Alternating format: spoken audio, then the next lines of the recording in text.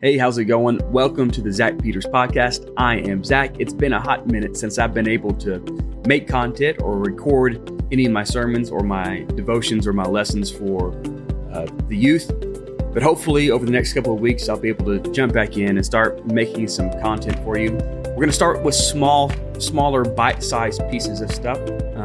Honestly, it might not be more than a couple of minutes, but hopefully it will be encouraging. And this week in particular, I just want to reflect a little bit on the fact that my younger brother who passed away 7 years ago and how that impacted my life, what it looks like 7 years from that moment, because my perspective has changed. Things have changed. I've grown in that suffering, in that unfortunate thing that has happened. But what God has done has been very encouraging. So I just want to share a reflection about that. My brother passing away a little over 7 years ago now. To take knowledge and instruction and apply it to your life is the goal of learning. Let me say that again. To take knowledge and instruction and apply it to your life is the goal of learning, whether you're in elementary school, middle school, high school, college, a trade school, whether you're learning something new on the job, whether you're learning a new hobby, or whether you're learning a new skill. That's the point of it, to take things that you see, you hear, you experience, gain understanding about them, and apply it to your life. That is the learning process. And that process requires at least two things. Number one, information to be given or to be discovered. And two, a time when that information combines with life experience to create wisdom and learning.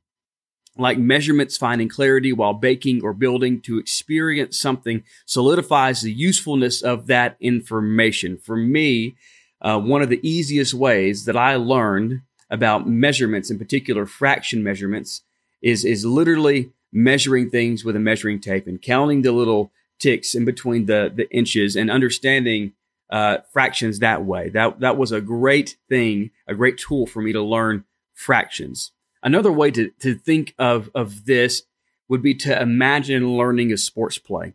So someone writes a diagram for a football play up on a blackboard or a whiteboard, or it's printed out for you on a sheet of paper, and you visualize how you're going to move, who needs to go where, the timing of it, and all of that. And then finally you get on the field and you start practicing that play. You walk through, you jog through, and finally you're running that play full speed.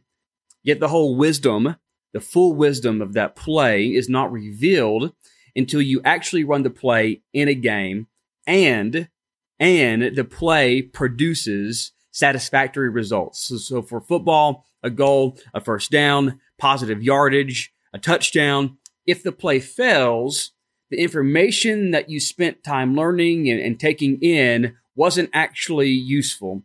But the play only becomes wisdom.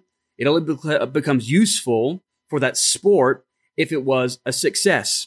7 years ago, the information I had heard over the years, I had known, I had believed, became practical wisdom in my life that I now live by with confidence today. My brother had died unexpectedly, and what I had been taught in church at home, that was information given to me, information that I took and that I listened to. It smashed into real life. The ideas, the concepts, the instructions finally met real life. And what was the result of that moment for my life? What did I learn? I learned very quickly that God is so faithful. He's more faithful than what I could have ever imagined before that moment. And part of the legacy of my brother's life and even his death is an experience that proves joy, unspeakable, friendship, relationship with God. And that's one of the more stunning things that has come from that moment in my life.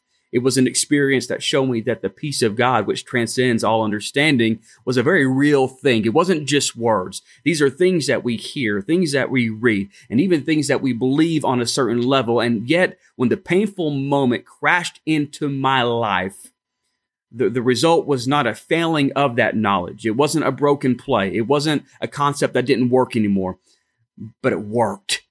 it worked, and it gave me a burning confidence in God and that God would do exactly what he has promised to do over and over again in Scripture. He will do good things for us, even in the worst moments. That's wisdom. That was the process. And I give thanks that my brother made it to heaven, and I miss him. And I will, every once in a while, I will shed a tear for him. Whenever Benjamin was born, it made me a little sad knowing that Benjamin would never get to meet my brother. But we do not mourn like those who do not have hope. The blessing and the good that came from the death of my brother, they are numerous. But this year, this moment, I just want to highlight this one blessing, that God is faithful, and that means everything. God is faithful, and that means everything. It turns words on a page into tools for a living. It takes information and turns it into wisdom to live by, to believe in, and to have joy for, to hold on to when everything is going wrong in your life, and especially right now, whatever political side of the spectrum you fall on. It is crazy right now in America, but God is faithful, and he is good. And he goes above and beyond those things, even the most troubling things, even the most hurtful and painful moments and things that we can go through. Take it from me, God will do what he said he will do. Have hope today. God will take care of you. God is faithful. Thanks, you guys. God bless you. And I'll see you next time.